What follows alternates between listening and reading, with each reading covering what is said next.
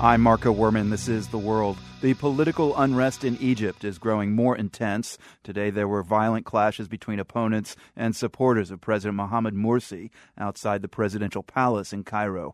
Dozens of people were injured. The Egyptian opposition is demanding that Morsi roll back the decree he enacted, which gave himself sweeping new powers, and that he cancel the upcoming referendum on a new constitution written largely by Morsi's Islamist supporters. But the president and his government are not backing down. Merna el-Bari is a student and a protester in Cairo. We spoke with her earlier, just after she left the demonstrations at the palace in the Heliopolis district of the capital. We were protesting by the presidential palace as yesterday, but the situation got intense as the supporters, Morsi supporters, and many Muslim brothers joined the scene. The clashes started as they were chanting, and then they actually began the clashes first by hitting. They broke through the tents that we were demonstrating in and started breaking things and hitting many demonstrators. Luckily, I wasn't injured, but many of my friends were. And suddenly, we started hearing bullets, gunshots, and actually 3 people died. This was confirmed by El Ganzouli Hospital, and they were shot by the Muslim Brothers.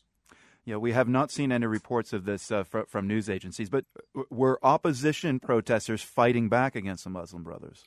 Yes, they were fighting back.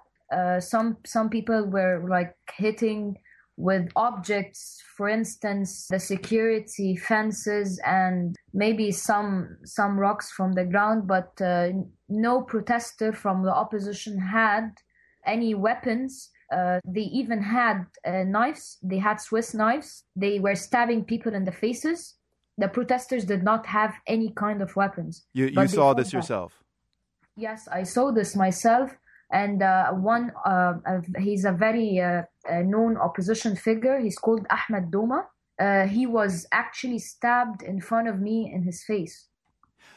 So tell me, why are you protesting, Merna?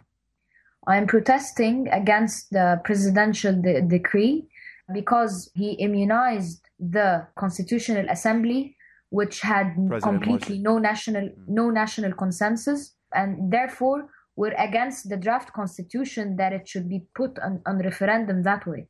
So President Morsi has promised to hand back power once the vote happens. I mean, you don't have faith in him that he'll do that? No, the problem is the people, they don't have any trust. That was Merna el-Bari, a student in Cairo who was one of those protesting against President Morsi today.